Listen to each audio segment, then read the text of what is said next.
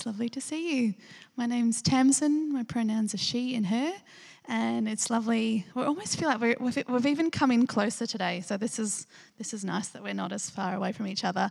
But it is. I was listening to a lady today, and she was saying every time she goes up to speak somewhere, she sits for half a minute or a minute just in absolute silence, just to take it all in before she fills the space with all her words and dominates kind of the. But she goes, it makes so many people uncomfortable. You can see them thinking, has she forgotten where she is? Has she just lost? Is she lost for words? And then she enjoys the squirming in the room. Anyway, I'm not going to do that. I'm not going to force you to be squirmy. Today, as you would have picked up from the weekly note, Rod was meant to be here sharing. And he and his family have been struck with COVID last minute. As every family that we sort of know, it's progressively either striking again and again or just slowly catching up with those who think that, gosh, their immunity must be so strong. It wasn't quite what you thought it was. So Rod sends his apologies for not being here. And if you know Rod and his mind, he was really wrestling and thinking, and he put together a talk and he put together a PowerPoint ready to go, and he hasn't been able to use that. And he shared it with me and to share with you. But Rod's brain is a very different place to my brain. George saw me at this. I was at home. Trying to grasp just the wonder and remarkable framework capacity that Rod has to think about something and paint a big picture and pull it apart and dive back in. So I will use Rod's framework, but not necessarily fill it with Rod's thinking or everything, because I cannot do that. So, but we wanted to introduce a new series here this week, which I've got up here, on radical humility, radical hospitality, and radical gratitude. We haven't got the radical up there, but it's there. It's there. Rod came across these virtues sort of as a summary of Christian ethics from a philosopher called Aaron Simmons, and he just thought, what a lovely topic for us to explore as we think about engaging with these virtues and how that forms us as individuals, how it forms us as community, and how we might thrive. I guess that's the question we often ask: what brings life and growth, and what holds us together at our core. We've got so many in any Sunday gathering, there's so many forms of Christianity in the room, and what God is to you in the room, and finding something common in us is always, what's at our core. But we just thought these ideas might be somewhere at the core of our experience of God and expression of God. And I like that. I should have put radical in. The radical side of, we don't use that word enough, radical. Back in the day, I'm a 90s child, we used that a lot. Maybe we overused it in the 90s. But I guess radical in a sense that it goes against the flow of life that we're in. Radical in that it's hospitality, but radical hospitality might be that it goes against the flow all around us. Kind of humility. I've had, so many church services on how I should be sort of more humble, which nothing kills humility like someone telling you to be humble. But kind of life-giving humility in a sense that kind of acknowledging how much we need each other rather than we must be everything on our own. And gratitude, again, overdone in church, how we should be grateful for everything. No. Like, what is gratitude in the interconnectedness of all things? That kind of it's radical that there's a deep gratitude of knowing the divine, the transcendent God, and that God is always pouring forth love in all forms. And that there's a deep gratitude that comes out of knowing that. So that kind of, from a topic that might seem, I don't know, what your first opinions in just seeing 3 words on a board, but just our idea is to explore it in its nuance, what's at the heart of it, some of the life-giving parts of these virtues and these practices that we live around these virtues. And we've got some other voices coming in. Tish next week, if you know Katisha, Tish is coming in next week, which will be a treat, to talk about sort of hospitality. So we've got some people to come and share with us, which I'm excited about. As you all engage with the weekly note as a homework spiritual practice, this week you would have seen Rod shared a verse from Matthew and sort of wanted us to reflect on it. So we might begin today with a reflection from Matthew 7. And a bit of background on Matthew 7. Jesus is speaking to his audience. It's kind of early in Jesus' ministry, sort of his Sermon on the Mount. He kind of has just come, been in the desert and come out and sort of sharing sort of wisdom and perhaps sharing his encounters of the God he met in the desert, the God he knows. So he's sharing something of the God he is encountering and perhaps intrinsically knows within himself. And the people he's speaking to are experiencing pretty brutal life, like they're under occupation. They are starting to question how good God is, with enough oppression, with enough sort of promises that are hovering and not seeming to be fulfilled. There is a question, is there a good God anywhere to be found? Hopelessness or despondency is perhaps within his audience there. So this kind of verse and this teaching comes into that context. And Jesus is telling the people that God is like a loving parent, and that God, we'll read it together, but he's trying to reveal something of the God that maybe they haven't ever seen or have forgotten or need reminding of or need a fuller picture of.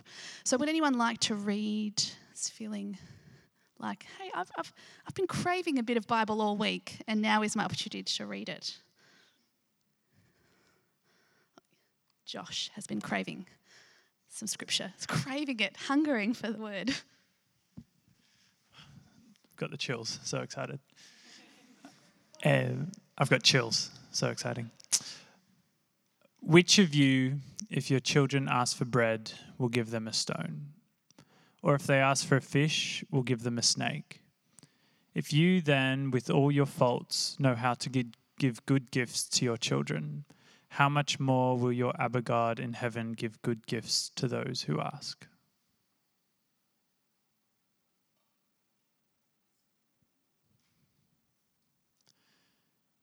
Which of you, if your children ask for bread, will give them a stone? Or if they ask for a fish, will give them a snake?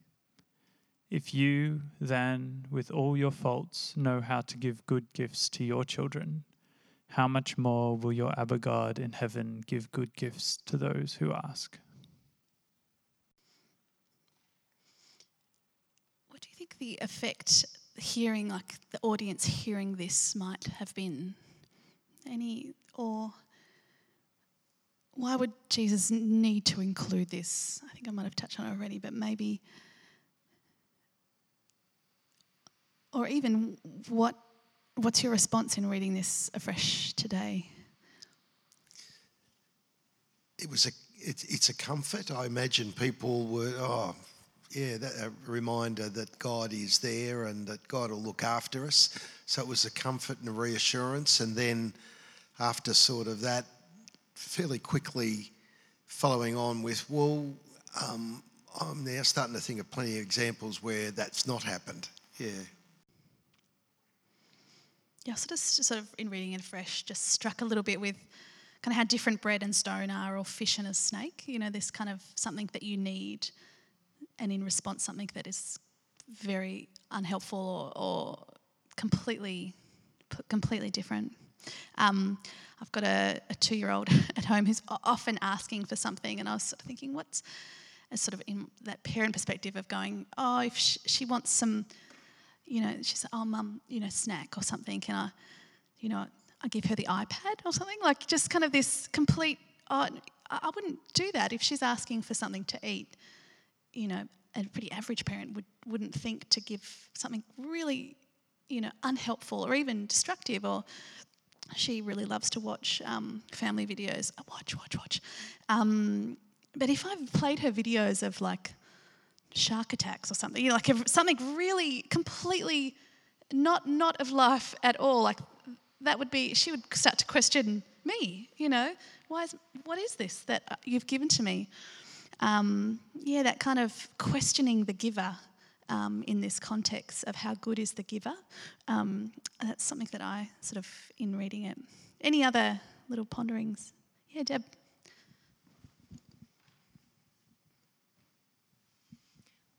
I just pondered the exclamation mark. Like, it's not a question and it's not really an exclamation. It's almost like a duh on the end. I'm thinking of this in relation to what you said at the beginning about the Jews being in time of occupation and the overlay of the occupation, and then the extremist groups such as the Pharisees. And this asking and this doing good works, if we just try harder, God will give us what we're asking for. And also the difference, like with the toddler, between what they might be asking for and what they need. Don't know where all that goes, but just some thoughts. Yeah, I do think about the asking and the reality of giving. I was just going to say, if someone had said to me, how much more will God give good gifts, and you had a stone and a snake, what bitterness that would inspire in you to say, these are the good gifts?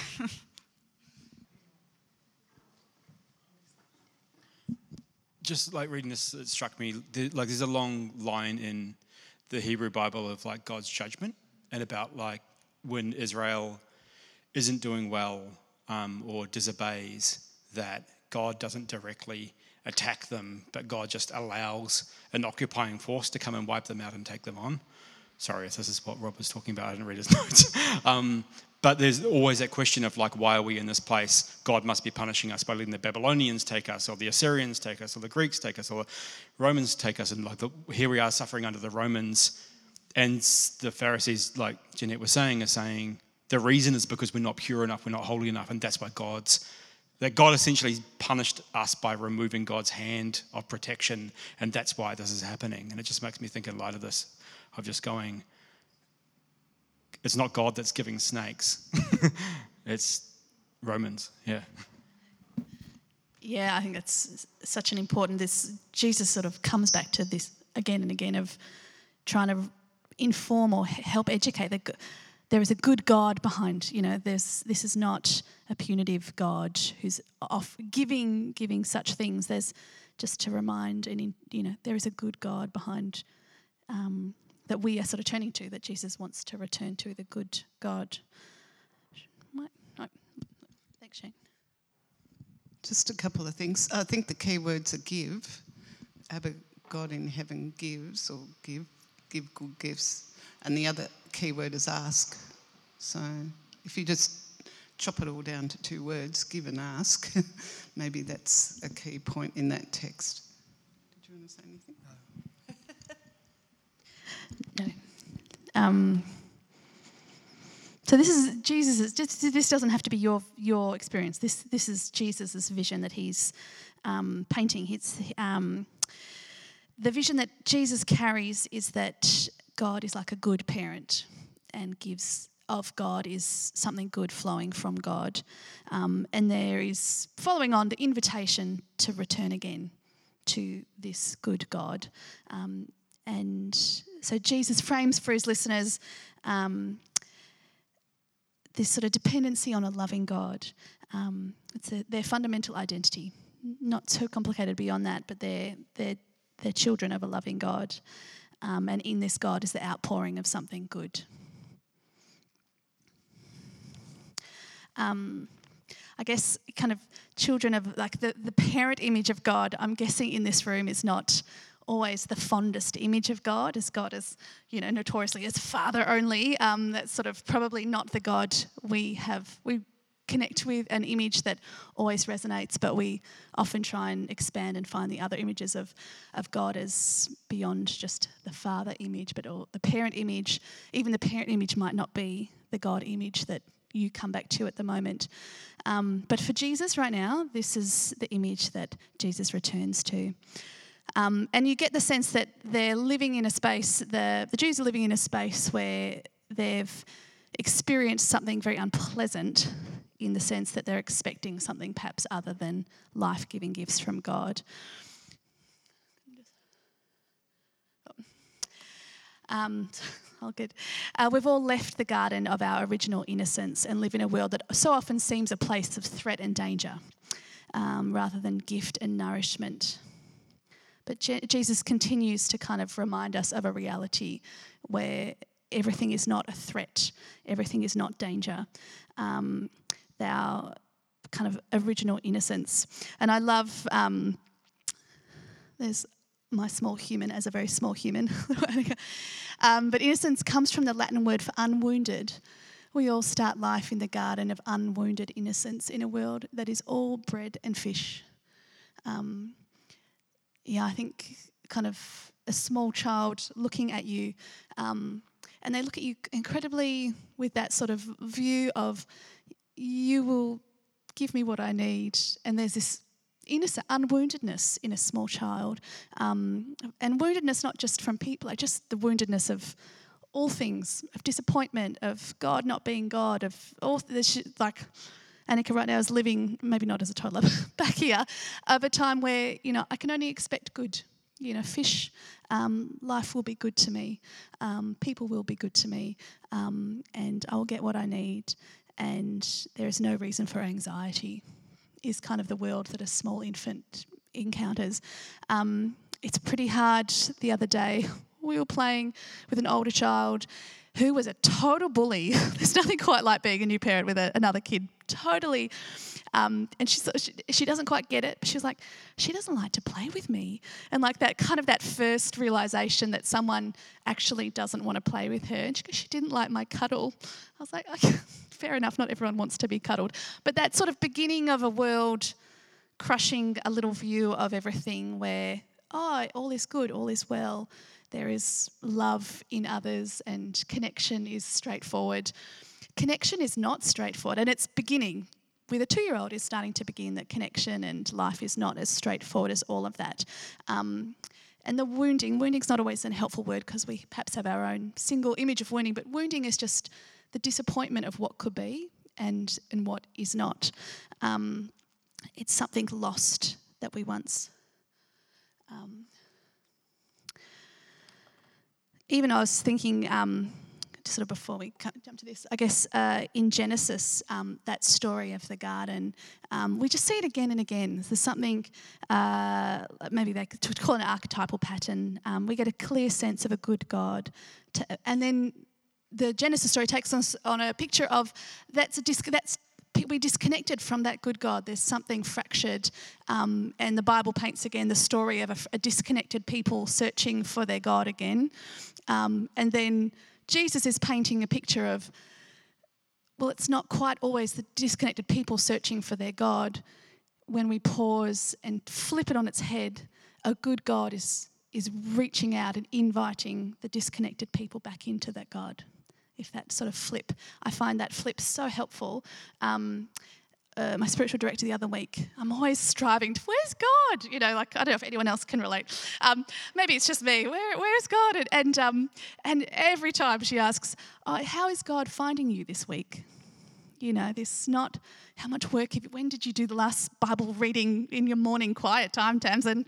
Me, who's never ever going to do it like that. But how did God find me this week? That flip of that kind of innocence was lost, the journey of searching, and then the realisation of finding is this cycle we see perhaps in Scripture, and Jesus pointing to that in somewhat as well.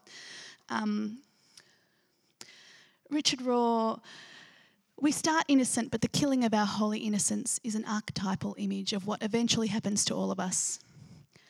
Probably it has to happen for us to grow up. We have to leave the garden, which is hard to watch happening to someone in front of me. This is from Rod. But the growing up is not inevitable. We may just armour up instead and get stuck in disconnected isolation. The kind of Richard Rohr, if you've encountered Richard Rohr, he's quite obsessed with the journey of growing up and moving through stuckness, because just that the stages of faith call us forward to growth, to deepening, and not to sort of rigidity. And he's just obsessed with this idea of movement and flow through our spiritual lives. And you get a bit of the sense that after we encounter some sort of disappointment or disillusionment, there is the option of stopping the growth cycle and armouring up.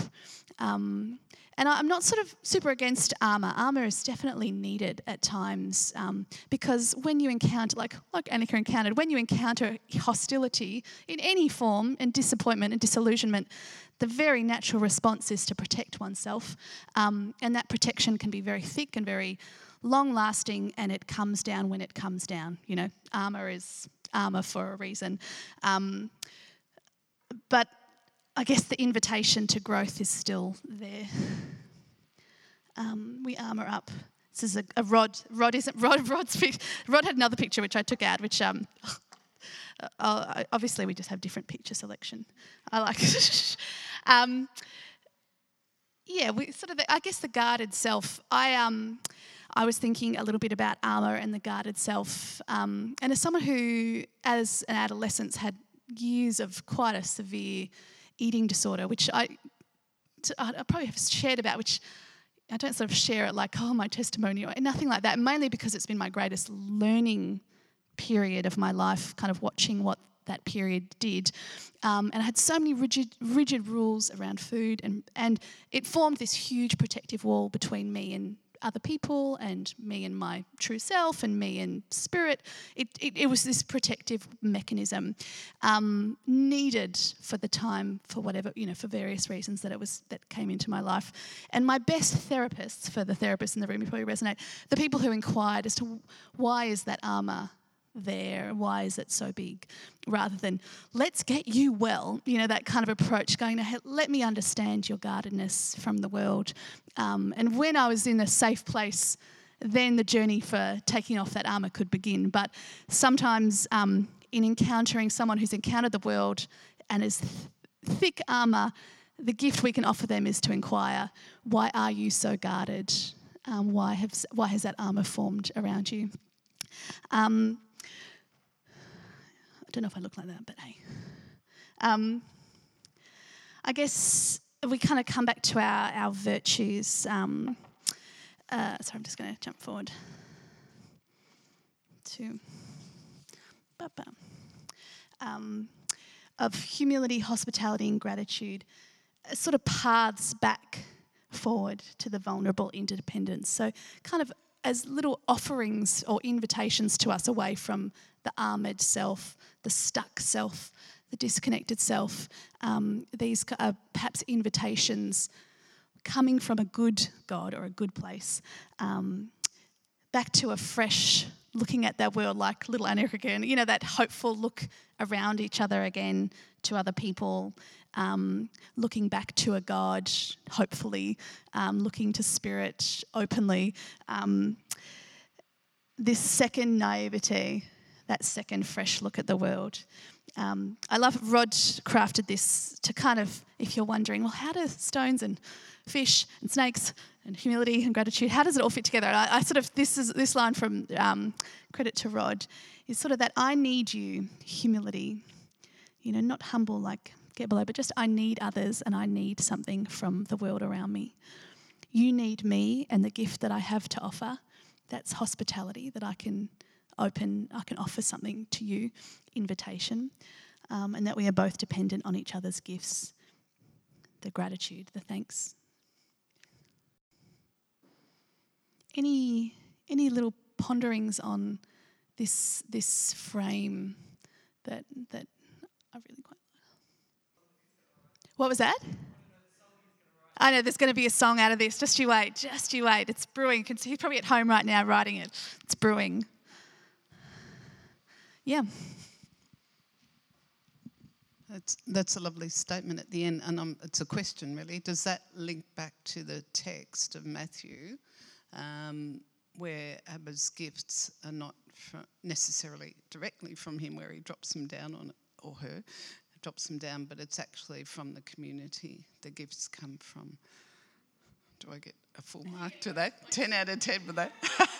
No, but it just falls all into place. I don't know if Rod planned that, but it just seems that way.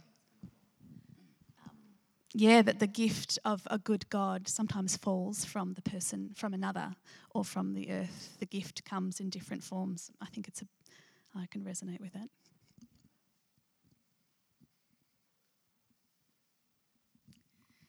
At risk of oversharing, as someone who tends toward codependency, I love this. The balance of I need you with you need me reminds me of how much self-forgetting there is in codependency, of a lack of belief in the things that you have to offer. And that perfect balance of, and we are both dependent on each other's gifts, it just has really struck me, and I love this.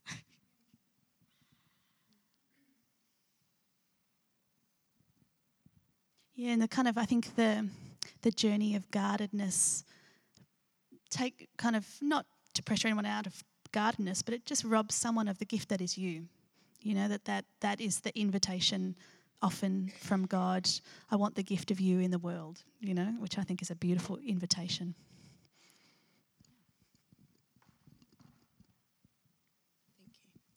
I'm just thinking about this idea in this guardedness of like trust born out, and because when you look at that statement in Matthew, the thing that you ask for and the thing that you get from a distance, they actually look really similar. Like a rock from a distance can look like bread, a snake from a distance can look like a fish, and then as it comes towards you, you have that sense of trust broken of the thing you asked for is not the thing that you received. And whereas this statement is very much about that sense of that trust and that hope being born out into fruition. Yeah. Thank you.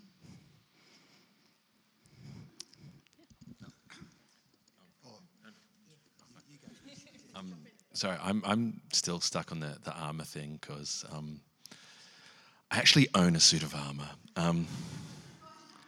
I should have worn it. But it's actually really interesting to wear a suit of armour because it's really heavy, it's really awkward. Sure, you're protected, but you can't feel anything. You can't connect with people because you've got that eye slot, and it's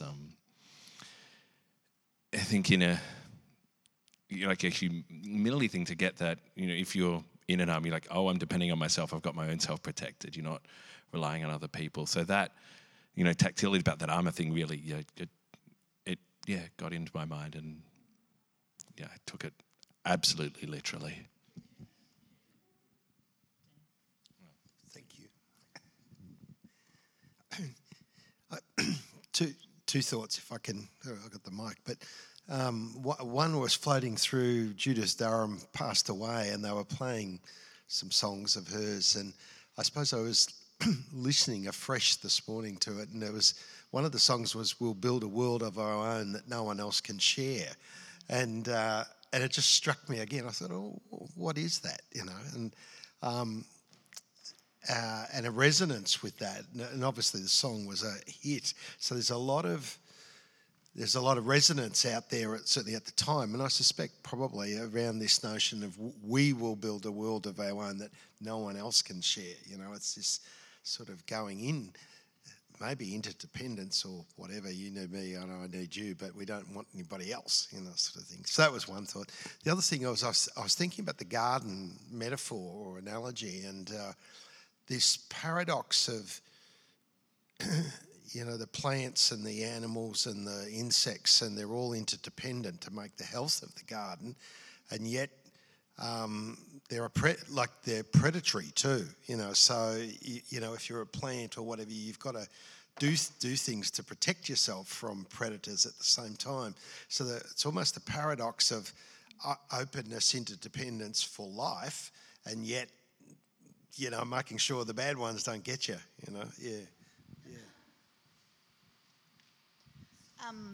Yeah, and that's kind of going back to Richard Rohr. The big part of sort of the return to the garden is often you return having changed with a new wisdom and a new.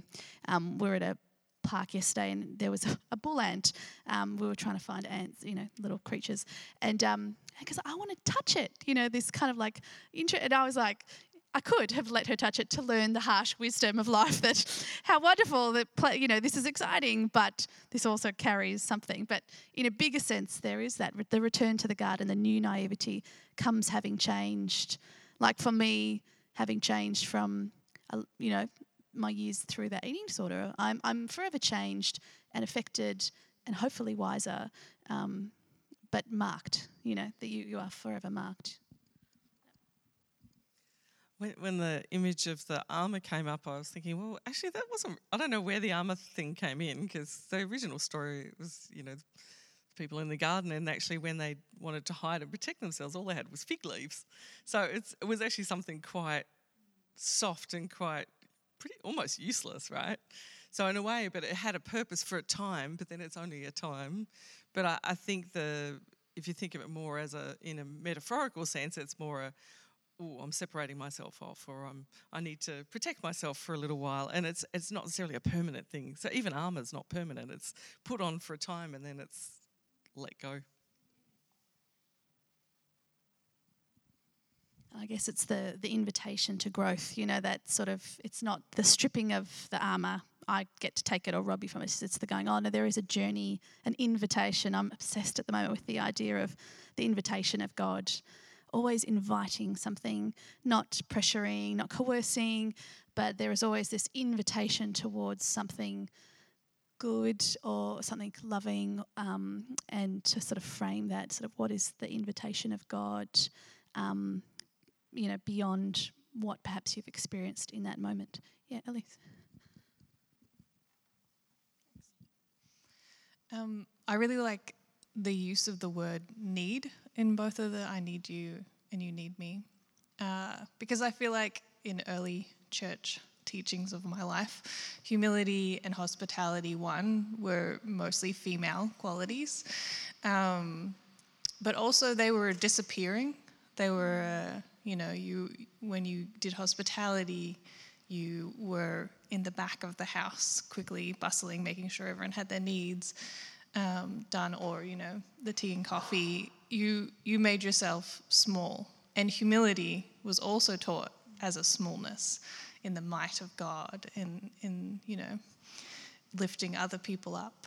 Whereas I feel like that need brings back that power and brings back that invitation to take up your space.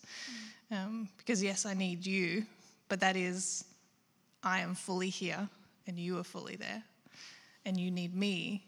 Gives yourself that importance again to be leaned on, which I really appreciate, that new quality to both of those words.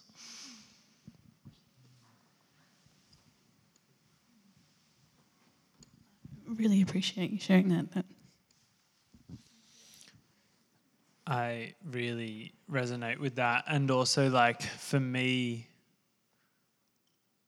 I find the need bit really terrifying, and a lot of the scaredness about it is, I think, just noticing being kind of socialized as a man, and that masculinity aspect of I don't need anyone and I'm okay, and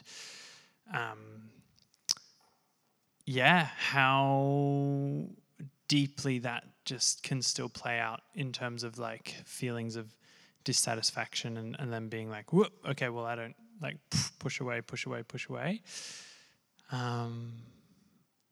And it's really scary to say I need someone else,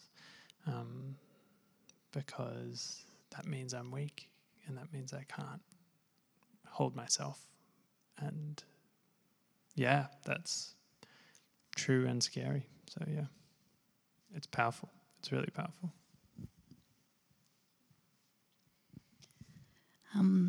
That sort of makes me think of just even gathering here, of sort of as we gently kind of remind each other of these sort of things. The invitation we as a community coming together represent the invitation of God to be okay with need, to be reminders of our bigness. We are like prophetic examples to each other of that invitation, and that need is not weakness, and humility is not smallness. But we remind each other of that, and our role of being a healthy church. We do all that hard work to try and be a healthy community, so we can keep reminding each other in a healthy way of these things at the heart of our faith.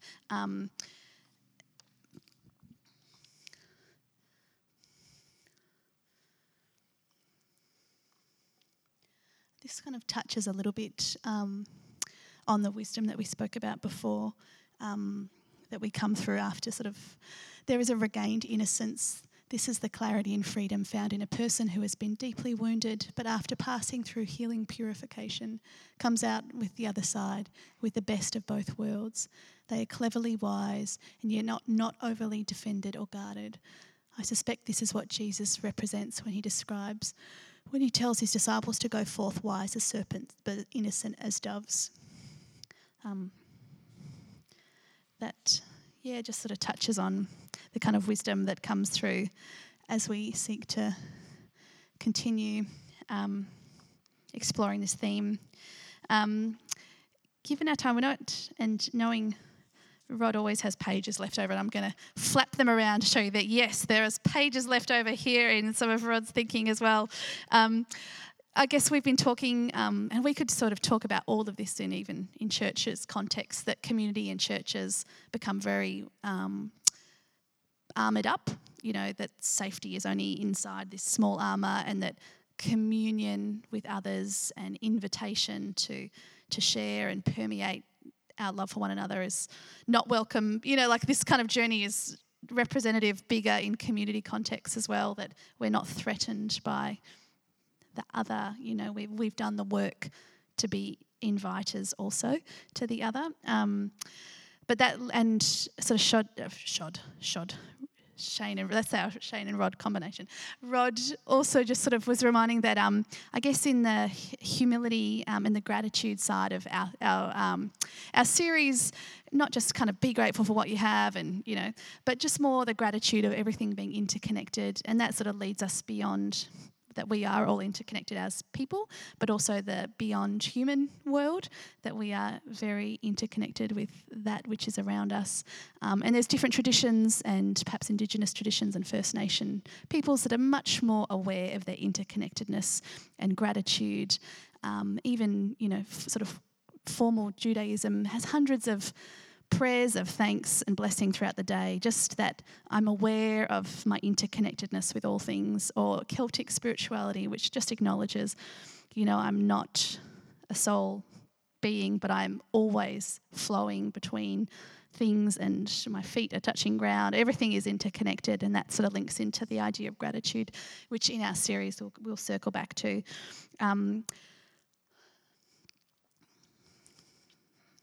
So I guess we'll kind of start to sort of wrap up our thoughts today. I guess the kind of the invitation to the good from Jesus' message of that behind things there is a goodness, an invitation to something found in each other, found in our full selves, and perhaps found in nature as well. So cultures of gratitude must also be cultures of reciprocity. Each person, human or no, is bound to each other in a reciprocal relationship. Just as all beings have a duty to me, I have a duty to them. If an animal gives its life to feed me, I am in turn bound to support its life. If I receive a stream's gift of pure water, then I am responsible for returning a gift in kind. Robin Will Kimmerer is a First Nations, American First Nations writer. Just that reciprocity of gratitude lives in sort of a bigger world. we'll sort of over the series look a little bit more on sort of, gratitude in relation. This was a picture I recently took when I went on a trip up to the Kimberley, northwest WA, and I find I did write it somewhere in my multitude of notes. But sometimes nature is a very uncomplicated way to access a good divine God that gives fish and gives of good things. And for me, I find nature a very uncomplicated way of accessing the divine. So I thought I'll just, as we come together around communion, I'll sort of leave my recent uncomplicated image of a good God that's sitting with beautiful horizon and being kind of the land itself hosting me and welcoming me in its own way, and me in turn being incredibly grateful for being there and being connected to it.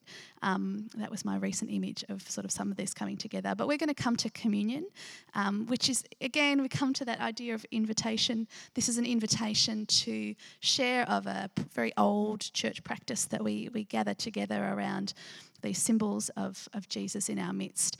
And you don't have to do it, but you're welcome to. You might just, as they want a little tiny mini snack before lunch, that's okay as well. And the invitation, perhaps reflecting for yourself, what is the divine invitation to you today? It could be a very small one. And the divine invitation to us as our community. Maybe we can reflect on that today as we come to communion. So feel free to jump up, gather around, and we sort of gather in a large circle, maybe around communion today, to grab a bit of cracker and a grape juice, and let's come together, or feel free to stay in your seat. I'll just say a prayer and then we can eat and drink together. Divine God, we gather today at that invitation of participating in this question mark, this curiosity and this experience of you, and that somewhere in the midst of each other we find you, and somewhere in the midst of our land beneath our feet we find you, and that Jesus reminds us and insists again on reminding us that you are good, that there is goodness at the heart of what we are looking toward. So we honour that today, and we thank you for that goodness, and we continue to explore it together. Amen. Let's eat and drink together.